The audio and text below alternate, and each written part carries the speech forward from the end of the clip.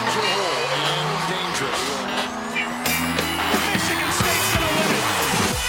From WDBM East Lansing, you are listening to Impact Izzo, the student voice of Michigan State University basketball. Bringing you news, updates, and more.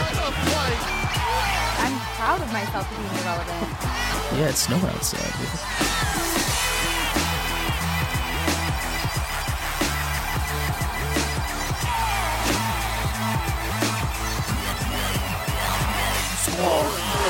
Huge game for both teams, but especially Michigan State.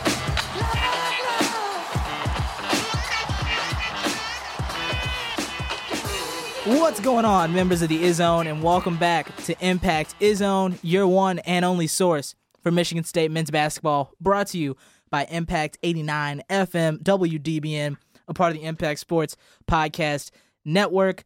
We're back in studio. I'm Julian Mitchell for Season 6, Episode 16 of the pod. Joined in studio this week by Amanda Poole, Kyle Turk, and Joey Ellis, my wonderful crew in studio with me. And we'll start with Amanda over here. Amanda, how you doing? I'm just a little sick, so I'm sorry if my voice does not sound like it's the real me, but don't worry, it is. It is her. It's the real Amanda Poole. Yeah. Are we sure? Yes. It I is. promise. Don't give her a hard Don't time. strain your voice. Don't strain your voice. Relax. Don't give her a hard time, Turk. It was a rhetorical Jerk. question. Gosh. I've been the villain all day today. Turk's a jerk. I've been the major villain all day. We did have a sports meeting before this, and you did threaten to yank people out of their positions. Whoa. I figured it was like, like how when you're in the plays in Broadway like that, you yank them with that with the coat hook or whatever it is. He went full dad mode and in like Full full dad. principal. I'm everything. really starting to feel my age here, guys. might have to go to bed early tonight. Let's restart this podcast. Wow, but Already off to a banger. already off to a banger. Is that what the kids say still? Oh, Oh, jeez. jeez. Might have to just cut this now. But let's move on to some basketball. You didn't even 'Cause how's Joey doing? some He big already things did. happen. I don't know. I think we're all doing pretty bad after that. Yeah, we are. Wow. But Wow. fine. Joey, how you doing? I'm good. I'm How you good, doing, pal? Julian. There we go. I am good. Thank you. Thank you. There we go. But moving on to some basketball, some big things happened over the We weekend. should just be in a positive mood. We know what happened. Big things happened. That's why we're doing this midweek pod. That- Special edition. Spring break too, but Special edition. No, it's a special edition, man. Come on. Don't ruin you know the vibe. if anyone here knows the vibe, But big weekend on Sunday. Michigan State goes on the road to the Chrysler Center and defeats rival Michigan Wolverines 77-70. The final score, Michigan State with a huge win. I mean, we all did it in our previews. I think you even said it in your preview that you wrote for Impact Sports. No one really thought this was a win for Michigan State. Almost everyone predicted the Wolverines would win this one. They had the better team top to bottom, and that was the sentiment throughout. And so first, before getting into the stats, breaking the whole game down, were you all surprised? I mean, myself, Joey, and Kyle were all in Ann Arbor for this game. Amanda, you were watching. Were you surprised by what happened in Ann Arbor? I am surprised by, at least in the last three meetings when it was Michigan State, it seemed like it was John Beilein just out-coaching Tom Izzo, out-coaching Michigan State, and the tables kind of turned there. It was, especially in that second half. I mean, I don't know how many ball screen after ball screen after ball screen that Cassius threw at Xavier Simpson, who really is one of the better on-ball defensive point guards in the country, and Michigan, Simpson, and their bigs really had no answer. I mean, Xavier Tillman, Cassius Winston were huge down the stretch, getting easy buckets when they needed them.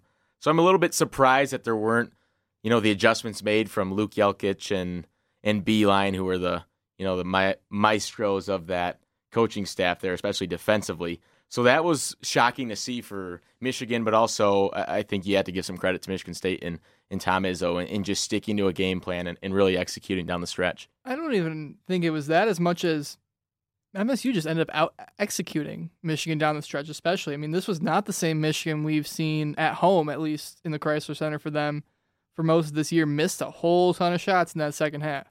I know MSU was 0 of whatever from 3. I think 0 of 8 from 3 in the second half, but Michigan could not have been much better. Jordan Poole hit 2 threes at the end there to kind of make it tight, but this was as mature performance as I've seen from MSU this year. I think Izzo called it his best win in Ann Arbor, and I mean, can you really blame him? This was the kind of win that makes you sit up and say, without 2 starters, this team still got life.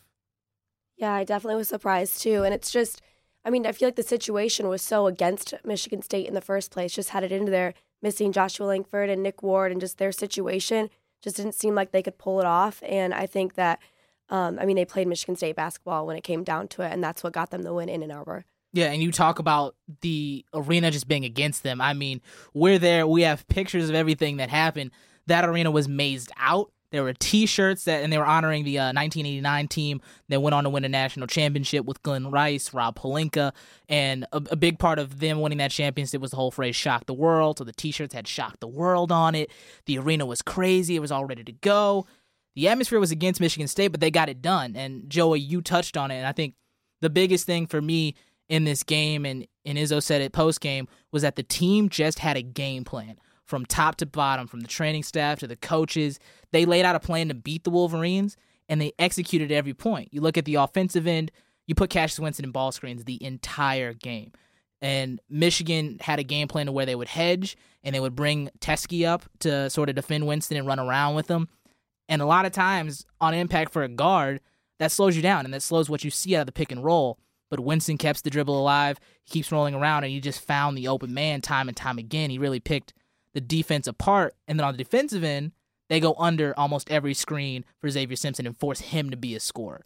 And I think the game plan for Michigan State just worked, and they beat Michigan at seemingly every position, which is something no one thought was going to happen. And it seemed like every time Michigan had a chance maybe to pull away, get some life there, and really blow the roof off the arena, Michigan State would just answer with an impressive possession down. I mean, Kenny Goins in that first half, 13 first half points. He was huge for them. I mean, just hitting big-time buckets when they need him, doing it on the defensive end. I mean, because you have to credit Michigan as well. Teske and Brazdeikis early and midway through that first half were just eating MSU alive. I mean, they really had no answer, especially for Teske underneath. And that's kind of what you have when you're down a big in Ward, and Tillman's not the biggest guy underneath to, put up with the big 7-footer. But really, I thought defensively, Michigan State made great improvements in that second half. But don't get me wrong, Teske was still getting some mismatches on Cassius deep into the post, and I don't know if it was just Michigan not finding him, but also MSU just making those tough entry passes, not letting the ball get inside there, and that was the difference. They really played, like Kyle said, top to bottom, probably their best game of the season without 30 points from Ward and Langford. And the thing, defensively, they were willing to allow Teske to take those buckets. The thing, I think the biggest thing is Michigan State forced Michigan to play one-on-one offense. We're either going to make Simpson beat Winston straight up, or we're going to let Jordan Poole try and go out and beat Aaron Henry straight up. It's not going to be a team effort where the ball's hopping around. The ball's going to stick in one place, and I think that was a big reason, which is strange because you look at Michigan's roster, they have the better shot creators and shot makers, and one-on-one basketball, it just didn't work for them. A lot of unsung heroes, I think, from this game, and I know that all the plaudits should go to Cassius Winston, and why not? Because that's his signature performance as an MSU player. I don't know if we're going to see anything better from him before or after this game, because 40 minutes to do what he did in that environment against Xavier Simpson cannot be understated. But guys like Xavier Tillman, Thomas Kithier off the bench, Kyle Arns popped in 23 minutes on a bad back that's going to, goodness, I don't know what kind of surgery he's going to have after the season, but goodness, just a warrior. And just defensively, you're right. Making the ball stick, forced a lot of bad looks, and even the open looks that U of M did get, didn't really hit them. I mean, sometimes you need that kind of luck to bounce your way on the road, but you look up and you see Jordan Poole 2 of 8 from 3, Xavier Simpson 2 of 7. You let a 30% 3-point shooter take 7 threes. Ignas Brazdeikis 1 of 4. It was a good job on all facets defensively for MSU, and Michigan not taking advantage of the opportunities they had with Teske on Winston underneath. That's too bad for them. I mean, MSU deserved to win this game with their defense. Yeah, and a big part of it, and you talked about it, and I don't know necessarily. I'd have to look back at everything, but I think this is at least one of Cassius Winston's best games in a Michigan State jersey. He controlled this game, had his fingerprint on every piece of this. It was pretty much all him. And Amanda, we've talked about him all season and just how tremendous and spectacular of a job he's done. But as Kyle said, this was probably his signature game. And for you, what did you see from Winston? And in your mind, has he locked up Big Ten Player of the Year? And do you have him anywhere nationally? It's a lot of questions. Yeah, wow, goodness. It's a lot. It's loaded, but it's like just a three-parter. Watch this performance, and I think these questions now have to be Wow. They beg the Yeah. answer. It's a wow performance. It really is. No, I definitely see his improvement over the season and just knowing that, well, one, when he just wasn't named captain in the beginning of the season, it was just like, okay, like he might not be one of these leaders on the court. But I think because of Langford and Ward, he's been able to, step up as a leader on the court, obviously with his skill. But I think he's, he talks on the court. He's there controlling, orchestrating the offense and the defense. And just, I think being that leader and having that mental drive to like get the job done, putting in 40 minutes a game. I mean, that takes such a toll on players mentally, and his ability to play through that and like play at the level that he's playing at every single game or almost every single game. I mean, that's Big Ten Player of the Year quality, and nationally, yeah. I mean, he's gonna just be ranked very, very high. I mean, you can't complain about him. And to think he did all this without hitting 1 3. He goes 0 of 3 Right. from beyond the arc, and he shoots at 42% on the season. And he got some of the looks that he normally gets, especially those in transition threes that he seemingly hits almost every game. Going off of Amanda's point, I think he's locked up Big Ten Player of the Year by a mile. I mean, I don't think there's a player in the conference who means more and does more for their team than what Winston does. I mean, we talk about Carson Edwards, and I mean, he's a heck of a player. Might be the best scorer in the country with the way he's able to score, but he's also, 20, 25 shots a game to put Purdue within striking distance still to win. And in terms of National Player of the Year, you can probably look at that 20-player semifinal list and maybe find 3 or 4 who do more or more impactful for their team than Cassius is for Michigan State. I think he has to be a legit, candidate for National Player of the Year because, like Amanda was saying, I mean, he's been great all season. And yeah, I mean, now being named a captain late, he's been doing it with his play, especially now being down 2 juniors in Langford and Ward. The other thing, I mean, you asked John Beilein right after the game, Julian, and he basically summed it all up in trying to figure out how exactly do you guard Cassius Winston as your Michigan. They didn't have an answer for him. For a guy like him to be playing at the level he is where he's practically unguardable by one of the better players in the country defensively, that speaks volumes. 100%. And like you said, I asked about... He's got that charm. You kept nodding back at him. He's got that such he a looked such at a me good and charm. smiled, and it felt like I was in The Notebook and I was Rachel McAdams, and he was just like, Oh yeah, my wow, God. it was crazy. But You should have seen it. It was I something. guess I missed it out was on the something out of a moment. movie. wow, It it was a was moment. crazy. It was absolutely ridiculous. But I asked why they continued to hedge on the screens when after a first half it didn't work at all. And basically what he said and what he said the entire press conference was that is one of the best showings out of a point guard you are ever going to see. He even said, I've had a lot of great point guards in my day here at Michigan. That is one of the best performances you're going to see. And I think that sums this game up. Trey Burke was a player of the year for Michigan a couple years ago. I mean, He had some good games. against a MSU couple. as well. Just a couple. Just a And, couple. I mean, Winston was right up there with them. I mean, even without hitting a 3. And down the stretch, I know a lot of those points come on free throws that are just kind of in garbage time, air quotes. But man, I mean, to be a facilitator the way he was, that was, a great performance that I don't think I really appreciated until after it was all done. Well, and also considering the first 3 meetings against Michigan with what Xavier Simpson was able to do Wasn't very defensively to good. Cassius. Wasn't very good in those first 3 meetings. Cassius was. wasn't. No. And Julian talked about on the broadcast that just those opening minutes of that game was just kind of, being like a LeBron James, just kind of facilitating, seeing what you're working with on the floor, seeing the matchups, eyeing all the matchups that you like, and really just spreading the ball, making the right basketball play every time down. And that was really impressive to see. Like Kyle said, no 3-pointers. I mean, he didn't turn the ball over a whole lot, didn't really rush a whole lot, just 3 turnovers there. He just really made the right play every time down, and because of it, was always putting Michigan State just in the right position to hang close and then eventually pull away. MSU only shot 25% from 3, 5 of 20. But they did get timely threes. A couple Right. from Arns and McQuaid when they needed them. They did. And Goins especially. Yes. Goins was big. And that's the thing for me that makes Cassius Winston, vaults him into that conversation for National Player of the Year. Because although his numbers might be not be the most eye-popping, he makes everyone better. And you don't see that. And he doesn't have the guys. You look at Zion Williamson at Duke. He's fantastic. He's amazing. He's going to probably be the number 1 pick in the draft. But he plays with R.J. Barrett and Cam Reddish and gets passes from Trey Jones, who is a fantastic point guard in his own right. You look at a John Morant at Murray State, and he's a fantastic player. He doesn't play with the same caliber of players that Winston does. Or against the same caliber. But he's not playing against the same More of a caliber. highlight reel type. More of a point highlight guard reel. too. In the Ohio Valley Conference. Yeah. Versus the Big Ten. And not saying the Big Ten is Put some super respect talented. on the Racers. No, they're Put good. some respect on the Racers, my man. They're a great team, but if you're going for National Player of the Year and trying to pick out one player. I know. And a true point guard who does it all. I think But that a lot game of put him in respect the to them. discussion more than anything else. I 100% I think so. I know he's still the dark horse candidate, but I mean, once you get past those two and Barrett, it gets kind of iffy. I'd say he's right there. It's there. And another thing looking at this game, and it's kind of sticking with Winston, but what we brought up before is that this was a big win because Michigan State did it with the injuries that they have. To Nick Ward, to Joshua Langford, and Langford not coming back for the season. But Nick Ward is coming back. At some point in time, he will be back in his Spartan uniform on the floor.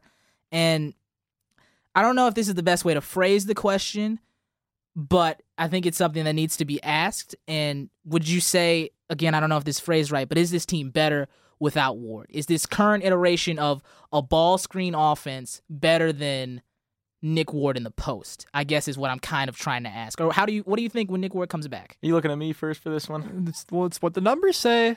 It's a very tough Julian. thing. Like I don't want to say they're. they're better without him because that's not what I want to say. But when he comes back, Tom Izzo's going to have something to work with. Because I think this game against Michigan, if you put Cassius Winston in a ball screen, he looks like the best guard in the country. I say that they still win that game if Nick Ward plays.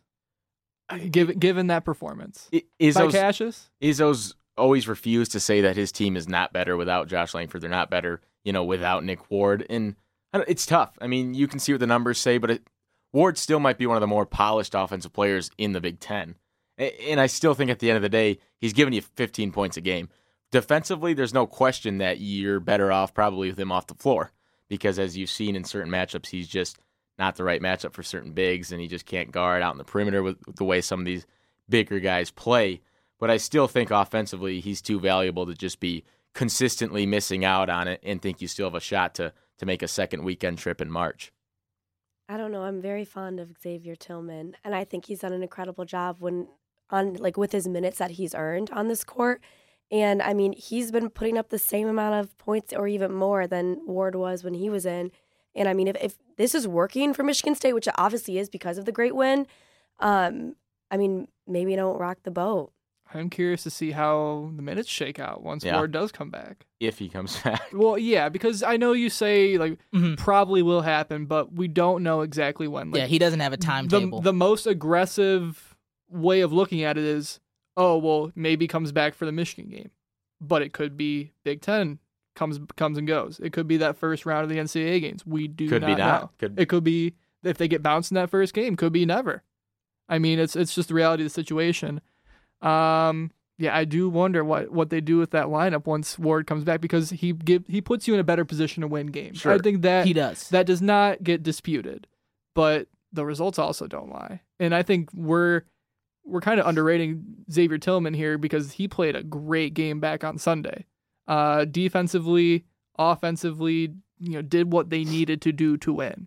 I think he played the right game in the ball screen offense, and he did just enough against a guy who was very good in Teskey. He does the things that Nick Ward necessarily isn't the best at.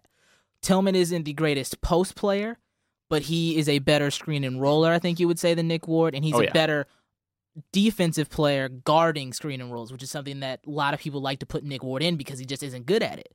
And that's kind of what it comes down to.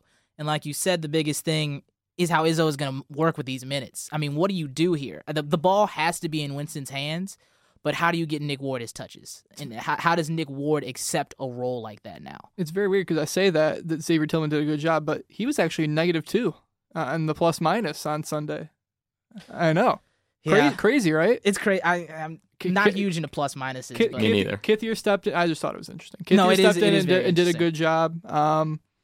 yeah, do you start Xavier Tillman and basically kind of reverse their roles? Maybe because of, Ward has the hand that you're still trying to work back from, not 100%. I think it's more of I think you can get away with it now in figuring out that, hey, Tillman's playing better. He looks better in this offense. Ride the hot hand. Right. But then I still think at the end of the day, especially come March, in a win or go home, you need as many horses as you can get. And especially since that tournament is all matchup based, Michigan State might draw a team with tons of depth there in their front court. And then that's really without Ward, where you'd really be missing them, where you get, short on the bench, you get thin there with bigs. So I think it is a big deal, obviously. You're able to get away with it during the regular season, even the Big Ten tournament, but still at the end of the line in March, you need all the horses you can get because, you get shorthanded and that might be it. And Joey, I want to bring up something that you talk about all the time and that you talked about in the previous matchups, and you started out actually with the show with, is that John Beilein has outcoached Tom Izzo in the last meetings. And in this game, I think a lot of people would say Tom Izzo outcoached John Beilein in this one. His game plan was better. He won the game, and that was the fact. And so did Izzo outcoach Beilein in this matchup? And as far as your coach power rankings, because I know you're big on, Beilein's a better coach. People say he's better at developing players. Well, Izzo just walked in with a shorthanded squad against a team with less talent and walked out with a W. So pretty convincing one, too. A very convincing one.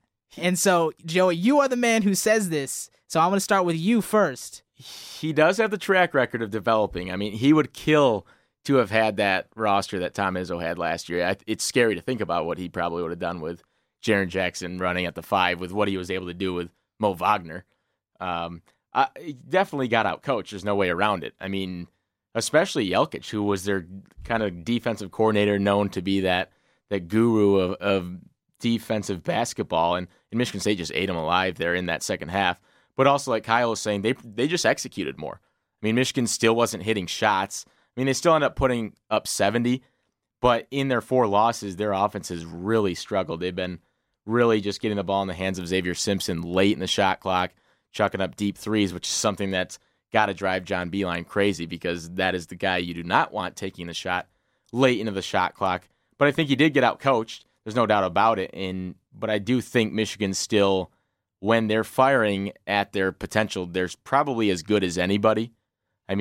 These 4 losses haven't really been convincing to make you believe that. But there's no doubt in my mind that Tom Izzo went in there and, like Kyle said, a convincing win. But none of it might not matter in a week and a half when Beilein and co. come to the Breslin Center and maybe turn the tables on them. A couple of individual performances for Michigan, if you want to call them out. Charles Matthews, 4 points. Jordan Poole, 15 points on 13 shots. They need to get him going. A lot of chatter I saw was that Jordan Poole played the worst game of his career. And defensively, he was okay. Bad. He fouled McQuaid late in the shot clock one time, and then got kind of tried to flop and draw a charge, and then McQuaid hit another 3. Look, they're both fabulous coaches, and I use fabulous sparingly. I don't use fabulous very often. Oh yes. Wow. I'm not going to say anything about what he said there, but here's the thing. The whole talk this week coming up to this game, at least, was this rivalry is so huge now, and I think you don't get that way without 2 coaches that are as good as they are. Because show me a better rivalry in terms of ability, proximity, all that after Duke Carolina. Right now, you don't have it.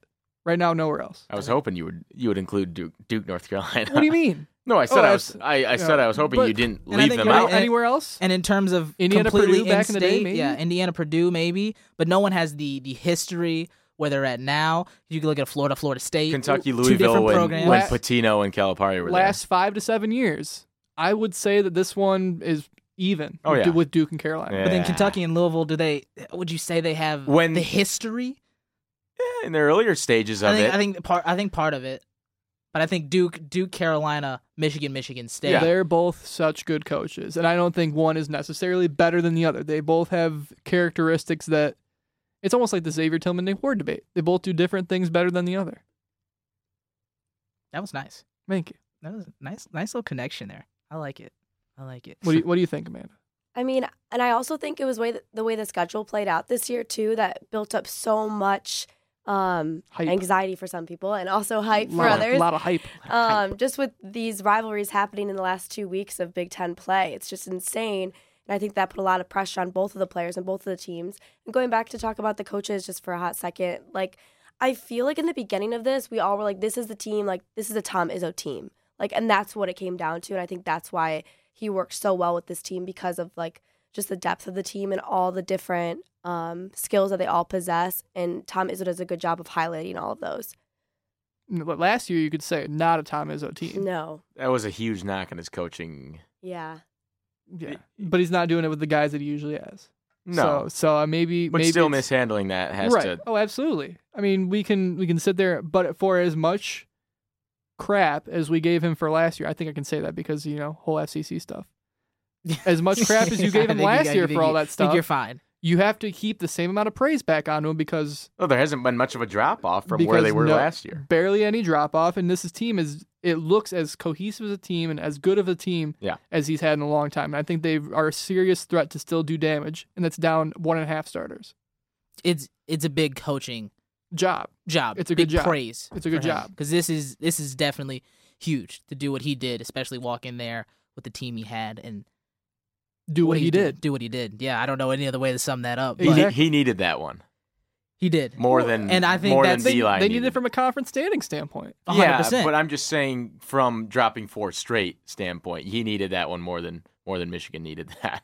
Sure, yeah. It's a big win, no doubt, for Michigan State going on the road, and we get to do it all again in X number of days. Can't wait. Only a little bit of a ways away. Can't wait. But before we get there, there's some things we got to talk about. And Kyle, you brought it up. I had the segue for you. What it did in the Big Ten. I know you had the segue, then Joey talked and just... Unlucky. Shucks. What can be do? What can be done? But a quick Big Ten update following MSU U of M Part 1. The current standings of right now, Michigan State in the lead, 14-3 in the conference. Purdue right below them at 13-3. Purdue does have 4 games left on their schedule, though, and nothing too hard as they have already played Michigan and Michigan State before these last 4 games. You look at Purdue in second place. Michigan falls to third now at 13-4 in the conference. Maryland up there at 12-5, and then Wisconsin rounding out the top 5 at 11-6 in the conference. And looking at these standings of right now, Purdue with 4 games left. Does anyone like Purdue to at least grab a share of the Big Ten title? I think there's a clear tier in the Big Ten with still Michigan State, and I know Purdue's there in the standings, but I still don't think long-term and consistently they're going to, be at that top of the tier there just to be good enough. I don't know how consistent they can be out of Carson Edwards. But like you said, I mean, the schedule for them is the most favorable down the stretch, but I do think they dropped one of their last 2 games on the road. I mean, it's tough to win in the Big Ten, especially on the road. I mean, Maryland's getting shellacked at Penn State right now as we speak. It was nearing 30. And I still think they get Ohio State, who's probably the best of the 4 remaining teams Purdue has to play. But like you said, Julian, can they get a share? I think they probably can just because of that schedule. They're not playing Michigan. They're not playing Michigan State. And I do think Michigan comes and splits the series with Michigan State. So I think Purdue has a pretty darn good chance to share it. But like I said, consistency-wise, I'm not sure if they can sustain that. So they might drop a game or 2 here down the stretch. Maryland just dropped that game at Penn State, so 12-6 now, I think, right? With the loss, or did you already factor in the loss 12-6 when you did it? 12-6. Yeah, so out of it. I think Purdue's got a better shot at winning it outright than anything else because MSU still has these 2.5 quality games coming up here. I know you're not going to say Indiana's a tough game, but it's on the road. No, I've been saying this. I won't be surprised if they lose. It's not going to be. It's going to be iffy. We'll get to it later, but the schedule is set up the way it is. Purdue tonight, right now, when we're recording this, it's Wednesday. They're playing Illinois at home. 4 minutes ago. Yeah, Illinois at home. Thank you. And then at Minnesota. Ohio State is in between that. At Illinois Ohio State at home. Illinois tonight. Ohio State at home on March 2nd. That's Saturday. Away at Minnesota on the 5th. And then away at Northwestern on the 9th. You think they lose one of those? One of those road games will be a loss. I can see Minnesota being a loss. Yeah, I would say Minnesota is That- probably, if you're going with those One away of those. games, I mean, who Minnesota knows? is definitely the most. No one probably thought Maryland's going to go into Penn State and get Right. absolutely bludgeoned. I think just because of the way MSU and Michigan are set up for the next, these last couple games here, I think Purdue is the most likely to clinch at least a share out of the three of them. Does it mean I'll be surprised if MSU wins outright? Not exactly, but it would take some pretty fascinating results for things to go against Purdue at this point. And credit to them. I know they haven't played the toughest schedule, but they've beaten the teams out in front of them. That's all you can really say. They have. And would you trust them come tournament time? You can never trust the Matt Painter team No. come tournament time now, can you? You can't, We'll wait. especially not this team. We'll wait and see. Yeah, it's weird. It's a really odd team because they don't have a massive post and presence inside because Harms doesn't play all their minutes. Yeah, no. But they've got, if they get hot, if they start shooting the ball well enough, That's the thing. They they're have tough. They're tough out. shooters all over the floor. If Right. they shoot better than anybody they play against, If they outgun you, you're toast. it'll be very interesting. I'd say Purdue's got a better shot at clinching a share, winning it outright than MSU does of having either of those. I think so, because It's all schedule. even if It's all schedule. both teams won out, Purdue would get a share because they have 4 games left, And don't forget, Michigan has to go to Maryland on Sunday. and that won't be easy, especially if this team is playing like they did against Michigan State, where the shooting isn't great, the offense isn't perfect. They have holes. That's the thing. So Big Ten race is getting very interesting with only a few games left to end it out. And last one, just talking about the conference as a whole. A lot of people have been talking about this. It's been a conversation now that the season is kind of shaking out towards its end. But is this the best conference in the country? Currently projected to have 8 teams in the NCAA tournament, the Big Dance, tied with the ACC, atop there with 8 teams. And to be honest, for me, I don't think it is. I would say it is maybe the toughest, you would say. I think just because of how close everyone is. I mean, Maryland's losing to Penn State right now. And although Penn State isn't the most talented team, it's competitive. Night in, night out is competitive in the conference. They're not top heavy like all the other conferences, I think, which is what hurts. Is it's not like an ACC where Duke and Virginia are your teams. And C2. And Z2. So to me, I think it might be the toughest. I don't know if it's the best in terms of talent and all that. The floor is higher, I think, than in the ACC. I think it's those two. And don't get me wrong, the Big 12 is right there. Big 12's got some guys at the top too. Big 12 does. I mean, they're really competitive. Kansas has made their way back into talks of getting a share. At some points, I think maybe they were looking 7 or 8 teams as well.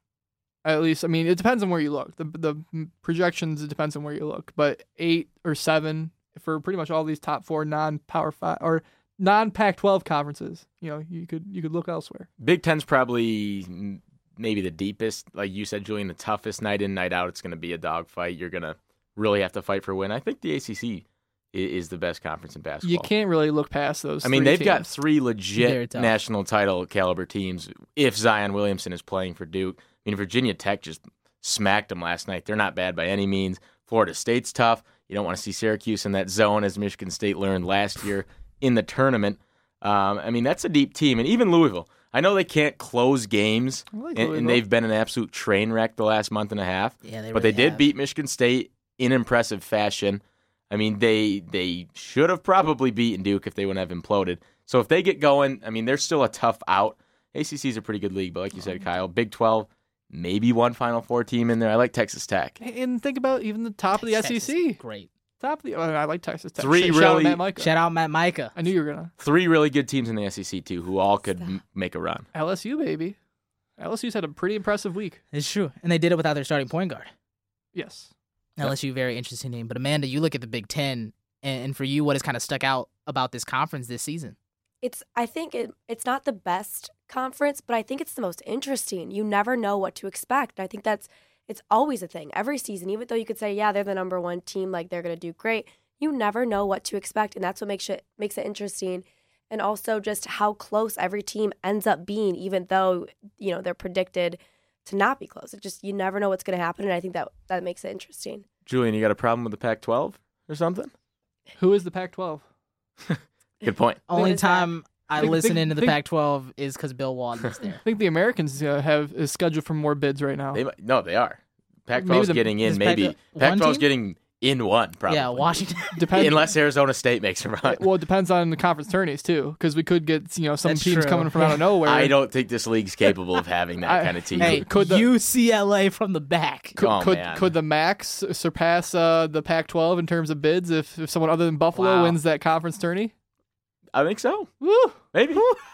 It'll It'll take a prayer. Let's think. So it goes those four at the top. American. What else is out there? American's good. American's American's got a some good teams. league. Houston. Hello, Houston. 26-1 Very, very at least. good. True. Cincinnati's Did you have good. Murray State in? Ohio Valley? Ja? Oh, I got John. Big East, still don't sleep on Marcus Howard See? and Marquette. Man, that Pac-12 And I can't count Pouring count one out out. GQJ either. pouring Villanova. one out for GQJ. Yep. pouring one out for Pac-12 right now. Pouring one out for them. You love it. All right. Well, that's our Big Ten update. We have a couple of Twitter questions I do want to get to because some people tweeted out some great stuff. Massive Twitter question. Some massive Twitter questions. One of them we kind of already answered from Zachary Swisicki. He asked about where Winston ranks in the National Player of the Year. We got to discuss that a bit. Number 4. I stuck that in there. Probably 4. Number I'll give 4 you. I'll right give you now. a quick answer. 4. 4? Yeah. Zion, Morant, and Barrett. I don't think Morant's even in my 3. Okay, well then tie for third with Cassius. You go tie for no. Winston's 3. Cassius ahead of him. Winston's Totally. 3. You know, Yeah, after, Winston's 3. After that game, I wouldn't say no. I give him that just because of what he's done with less. Morant's a highlight I was point going to say, guard. show me a Ja Morant performance a against his highlight rival point guard. without 2 of his starters. Yeah, and they lost 2 of their, you would say, biggest games, losing to Auburn and Alabama. Right. I mean, gosh, it's just so tough to see him passing up either one of those Duke guys.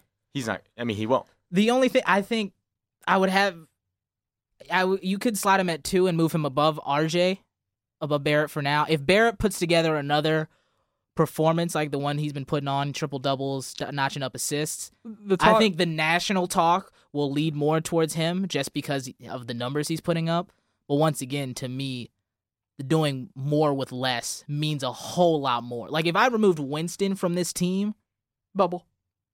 maybe. No, with Ward and Langford. I don't know. It's still so iffy to me because one, I still don't trust Nick Ward. At least the bubble. I'm with you. I don't think if you're like Ethan Happ is barely pushing up Wisconsin, and he's the way They're better ranked, post player. They're in the tourney, no doubt. They're in the tourney, but like Ethan Happ is a much It's a very disturbing alternate reality without Cash better Winston. player. It is very disturbing. We're not even talking about Grant Williams, Tennessee. Woo.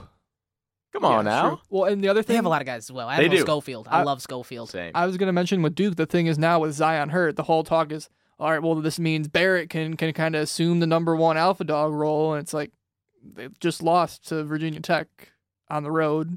I mean, maybe those guys aren't exactly all they're cracked up to be without And Zion. he's also been inefficient. Zion's just showing that he is by far and away the player of the year. He's crazy. I mean, he does it on both ends. He's crazy. They have been brutal defensively when he's not in the lineup. Come on, make the point for Cassius. You Come gotta on. make it. You can't. You can't. He doesn't play. If you gave Cassius Winston even just RJ Barrett, Right.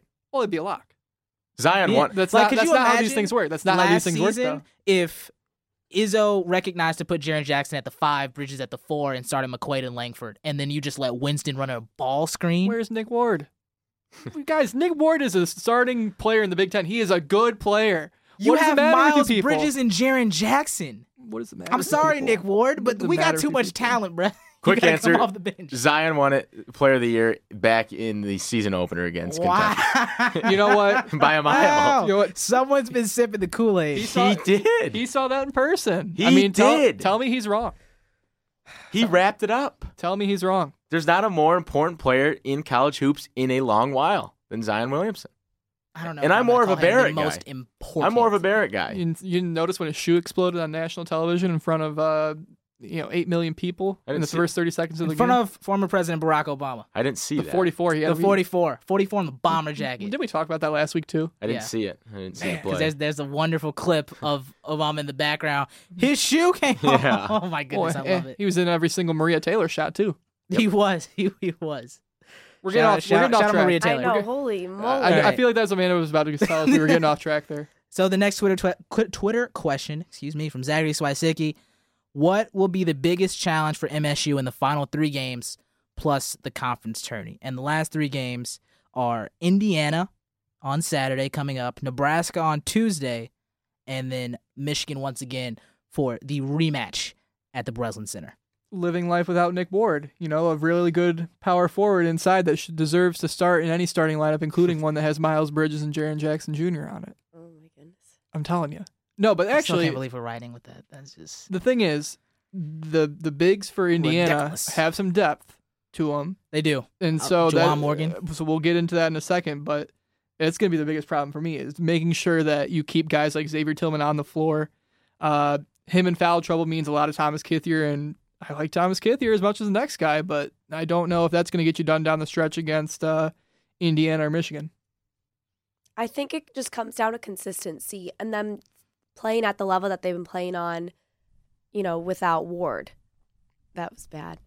I mean, I love Ward, but I'm sorry. They've been playing so well, and I think if they keep that level of consistency these next 3 games, they're going to fly right through. I agree. I think Ward is a big challenge. I also think managing Winston is going to be difficult. Izzo did say he looked as fresh as he had seen him in a while against Michigan. I don't know how many minutes you play him down the stretch if he continues to play these, but which leads into Zach's next question, which is how much does Michigan State value winning the Big Ten regular season? Does winning outweigh the risk of Winston having tired legs in March? I think you could probably ask any player in the locker room. You could ask Cassius, would he rather rest and not play the rest of the games and not care about winning a Big Ten title or play and win it? And I think the answer would probably be pretty clear for any competitor who plays college basketball. Winning a Big Ten regular season title is still a big deal. You hang a banner. That's something that stays in the arena for all of time. And I think that's something that some guys on the team haven't been able to experience. So I really think the minutes for Cassius, you're keeping an eye on him, but I don't think you're really all too worried about it. If he can play, he's going to play. I think you hit it. He's not going to play 120 minutes in the last 3 games. No. He might not have to against Nebraska. He might not have to against Indiana. In an ideal world, maybe right. not. But I agree with you there. And I know the thing about it this way, when's the last time they repeated? I don't think that's happened in a long time. And I think there's something to be said, even if it is just a share. I know it's a bigger deal to go outright, but it's a Big Ten title is a Big Ten title. They don't just grow on trees, and you can't just pick them up whenever you want. You're right. And Joey really hit on it for me in that this isn't like the NBA. There's no load management. These guys are going to play. And Winston is going to play. The fact that he's pretty much done it this entire season without rest, he'll be out there on the floor. And I think that won't change. Nothing's going to change there. Yeah, I agree. I definitely think that if asked of him to play for 40 minutes the next 3 games, he will. And he knows that, basketball is like the game of his life. All of those players love the game so much and they love the team so much. And I think that that's something that Izzo does a great job of, is the chemistry on the team and knowing that, winning a Big Ten title or doing that stuff, it's for the team and it's for the program. And that just that mentality, that puts players like Winston, in that mindset of no matter what, I'm going to get the job done. He's going to play. He'll be out there. I think that's the summary we've gotten to with those questions. I know. It's a good point, though. The whole March thing, because the last thing you want to see is them get to that Elite Eight game or, hypothetically speaking, of course, since we don't know how good they are getting out of the first weekend of a tournament, Joey. Mm-hmm. It's a good devil's advocate to play because, as I said, the last thing you want to see is him just fade down the stretch of a big-time game and have that be the reason you can almost immediately think back to, oh man, we shouldn't have played him 38 minutes against Indiana, or we shouldn't have played him 37 minutes against Nebraska. It's tough. It is. And so just looking it up, last time Michigan State repeated as Big Ten champions, this looks like if it's right in the regular season, it says 2009 they won it, and then 2010 they won it back-to-back. And it looks like that's the last time. They won one in 2012, so 2010, and then they didn't win in 2011. Ohio State won, and then 2012. The conference tourney champ is never the actual champ. People who think that are scatterbrained. That's 4 games versus 18. Or in this case, 20. 20, right. 20. Very different. But shout out to Zachary Swysicki for the questions. At Zach Swise is his Twitter handle. Go ahead, sauce him to follow. My guy. And then a little bit of a fun question from old producer of the Green and White Report, Brendan Wilner. He comes in. If you could pick one basketball venue to go spend a weekend, at which one would it be and why? Don't get me wrong. Allen Fieldhouse, Rupp Arena, Pauley Pavilion. I need to get there. They're bucket list places. But Cameron Indoor, I need to attend a game there. It's the history. It just reeks of history at that place. And being able to see a team like Duke in person would just be wild. And the Cameron Crazies, best student section in the country by a mile, I might add. I need to get there. That's all it is. People are going to kill us for that answer, but I agree with you. Maybe camp out in K-ville. Okay, well, that's too much. Come on. They are They're not. They're ruthless. insane for doing that. You're old enough to know better. They're ruthless. Yeah, to me, Cameron is college basketball. I mean, you think if in my head, what is the place other than like a Final Four, which, if I was thinking of a loophole to that question, I'd just say the Final Four since that is a weekend of basketball. Yeah, that's got to be the place because the energy, the tradition, the actual how synonymous it is with the game itself. I would look no further. Sorry, Breslin. Been there too many times.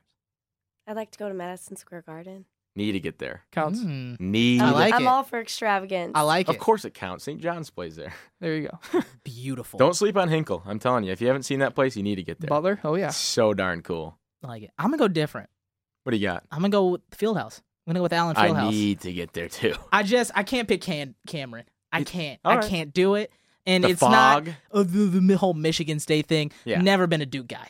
Never. Really? I just have never. And that's I was fine. on the big hate Christian. So you've never. Laettner. So you're hate not even. JJ Redick. So because of that, you don't even want to check out a piece of history, just a cool venue. No, I don't want to be anywhere that those James, those guys I feel have bad touched. for you. I do. JJ has earned some forgiveness. I feel But- bad for you for not wanting to experience that place. Just in general. I'm trying to think other places. I mean, shoot. I mean, you think anywhere where the I think team is Carrier hot, would be nice. anywhere where the team, Yeah, I'd like to get scary. anywhere where the team is good and there's energy in the building. Even look last night, Virginia Tech, Right. not necessarily known as a basketball powerhouse, but man, if you wouldn't have wanted to be in that atmosphere last night, you're not a college basketball person.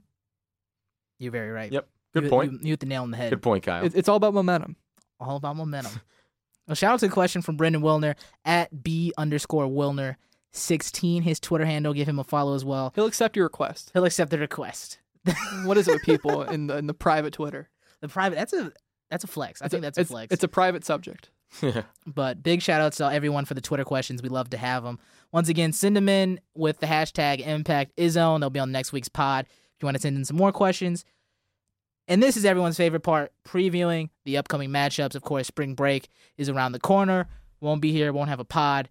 So we're going to go through the last 3 games for the season for Michigan State. The first one being Michigan State against Indiana at Assembly Hall. That game on Saturday at noon. Indiana just 14-14 on the year, 5-12 in the Big Ten. However, they did win their last game in double OT, beating Wisconsin 75-73 just last night. And really, you look at that game, it was just an ugly game. Neither team shot the ball You well. enjoy it? I liked it. Were you watching it? I ate it up. Yeah, that was some good stuff. I flicked it on at the end of regulation. I was like, oh, man. I thought, because if memory serves, Indiana jumped out to a pretty big lead in the second half, at least a few I possessions. think Wisconsin came out a little bit slow to start the second. And then I was like, okay, good to go. I can turn this one off. I look up. Oh, man. End of regulation tied. I'll take it. That was some excellent basketball down the stretch. I don't care what you say. It was watchable. It was entertaining. Sloppy product, but yeah, close games at the end of February. Entertaining. You're trying. I mean, for Wisconsin's sake, they're in. Indiana's been a train wreck all season, and they get a very much needed win. Maybe not so much for Michigan State because now Saturday makes things a little more important, a little bit more, momentum that Indiana's riding on. But it was a good game. Romeo Langford, he's a stud. I think that's the thing. The game wasn't great for me, but it felt kind of nice to watch Romeo Langford have his big Indiana hero moment for once. He hits the game-winning layup to win Indiana the game in double overtime. 22 points, 7 rebounds, 8 of 17 from the field for him. But Michigan State going away to Assembly Hall, I do think it's a tougher game than people are going to give it credit for because it is away at Assembly Hall, still one of the best venues in college basketball.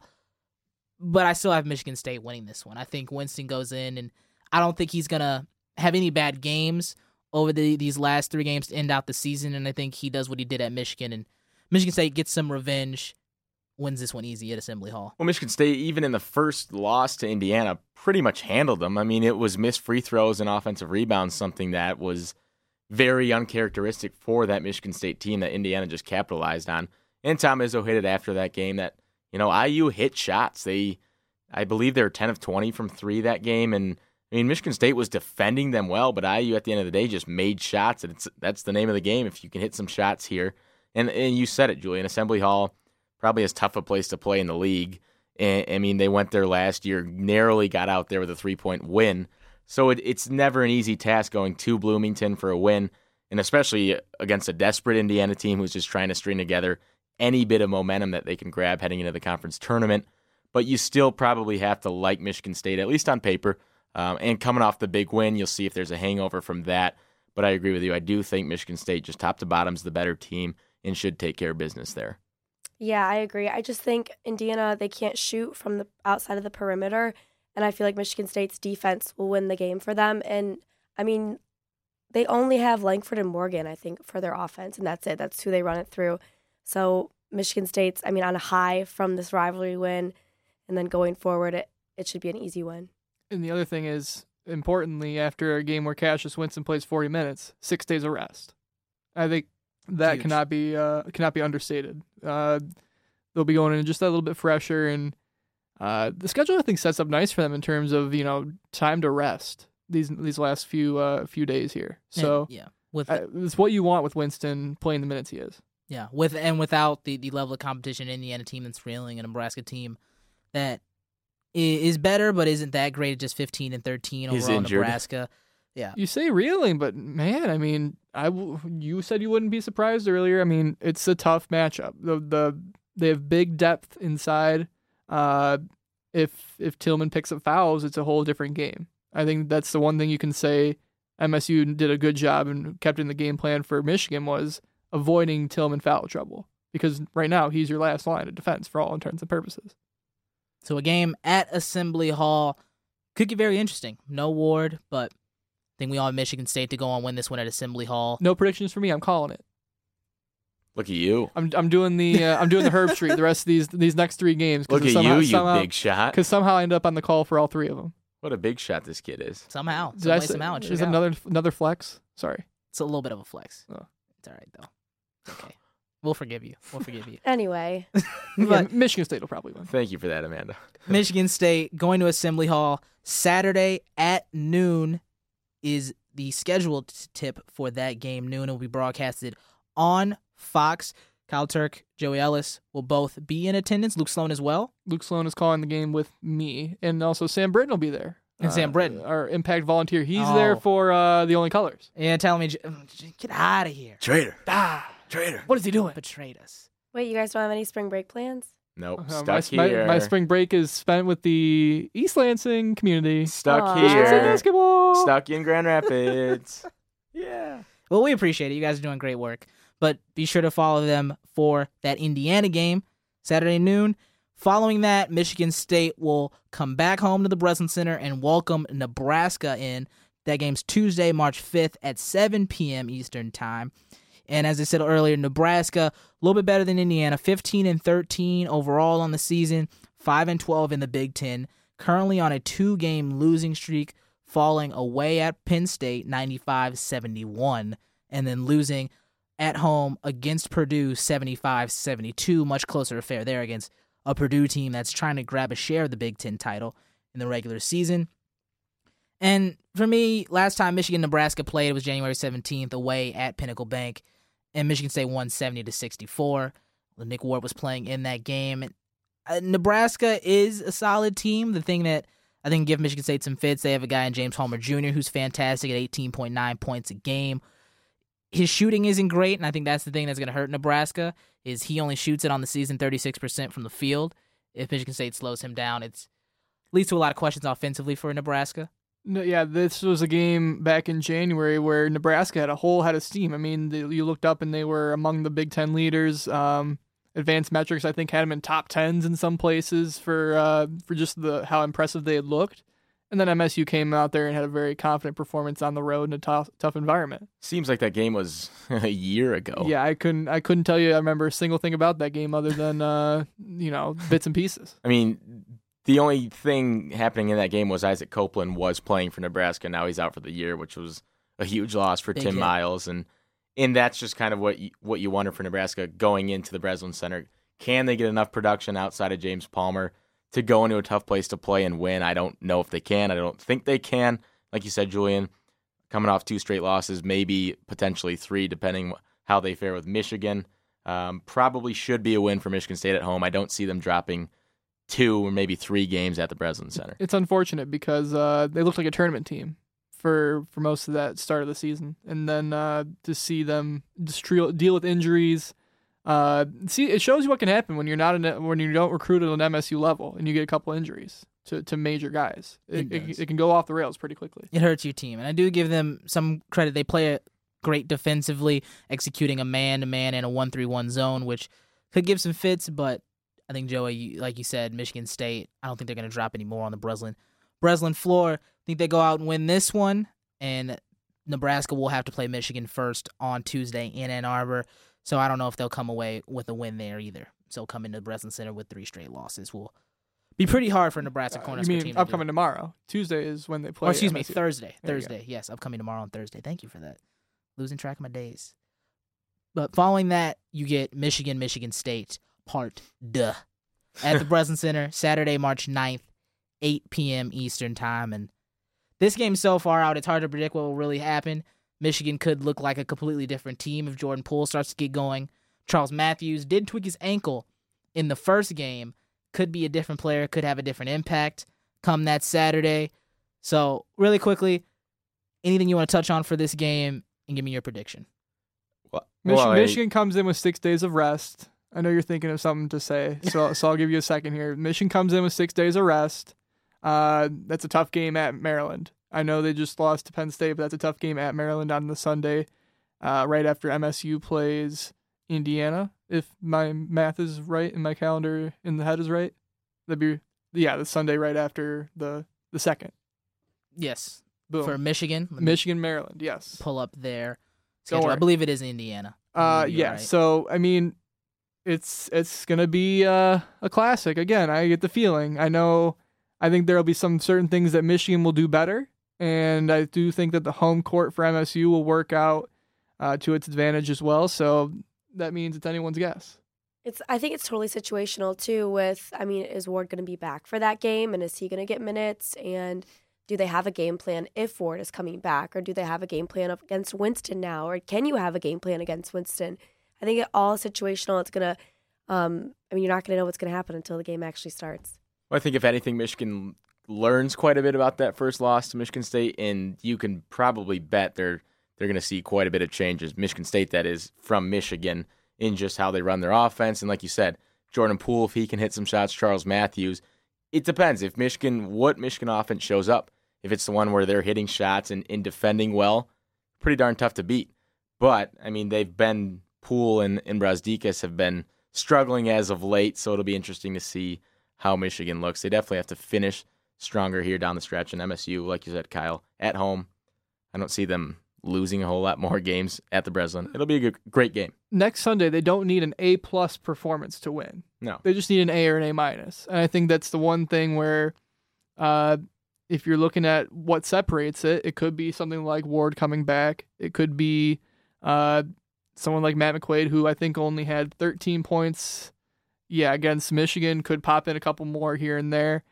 We haven't really talked a whole lot of Aaron Henry this week, but, it'll be interesting to track where he ends up being, in a mental state of mind, how he ends up performing over these next 2 games at least, because, man, if it's a guy that needs a little bit of a pep in his step, that's the guy that you need, especially with Arns so iffy, because Arns is just, you don't know with that back. Yeah, and you give credit to give credit to Arns for playing on the minutes he did in the Michigan game, because Henry had foul trouble, and I think that was the biggest thing. He picked up 2 early in the first half. It didn't come back, and he is a guy who needs to get going. He needs a little bit more of a confidence boost. He's had some good games this season, but has been inconsistent and hasn't been great down this stretch. And he's from Indiana, isn't he? Yes, Maybe Indianapolis. Maybe you'll get a little bit of a boost from playing against IU on Saturday. Maybe. You never know. You can see what happens, but a lot of things will be different as Michigan State will welcome Michigan to the Breslin Center for the last matchup of this 2-game series.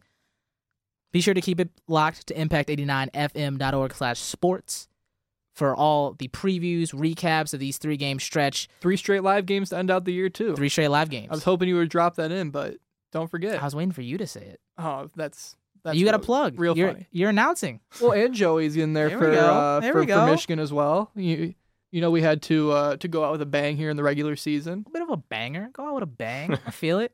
Well, plus the Big Ten tournament coming up. Those will be live, too. You're just loving it, aren't you? I love it. I love the fact that content is flowing from Impact 89 FM, including this podcast, Impact Izone. Thank you all for listening in to Season 6, Episode 16. Won't have an episode over spring break, but we'll be back following the end of the regular season with a huge Big Ten podcast. Once again, thanks for tuning in.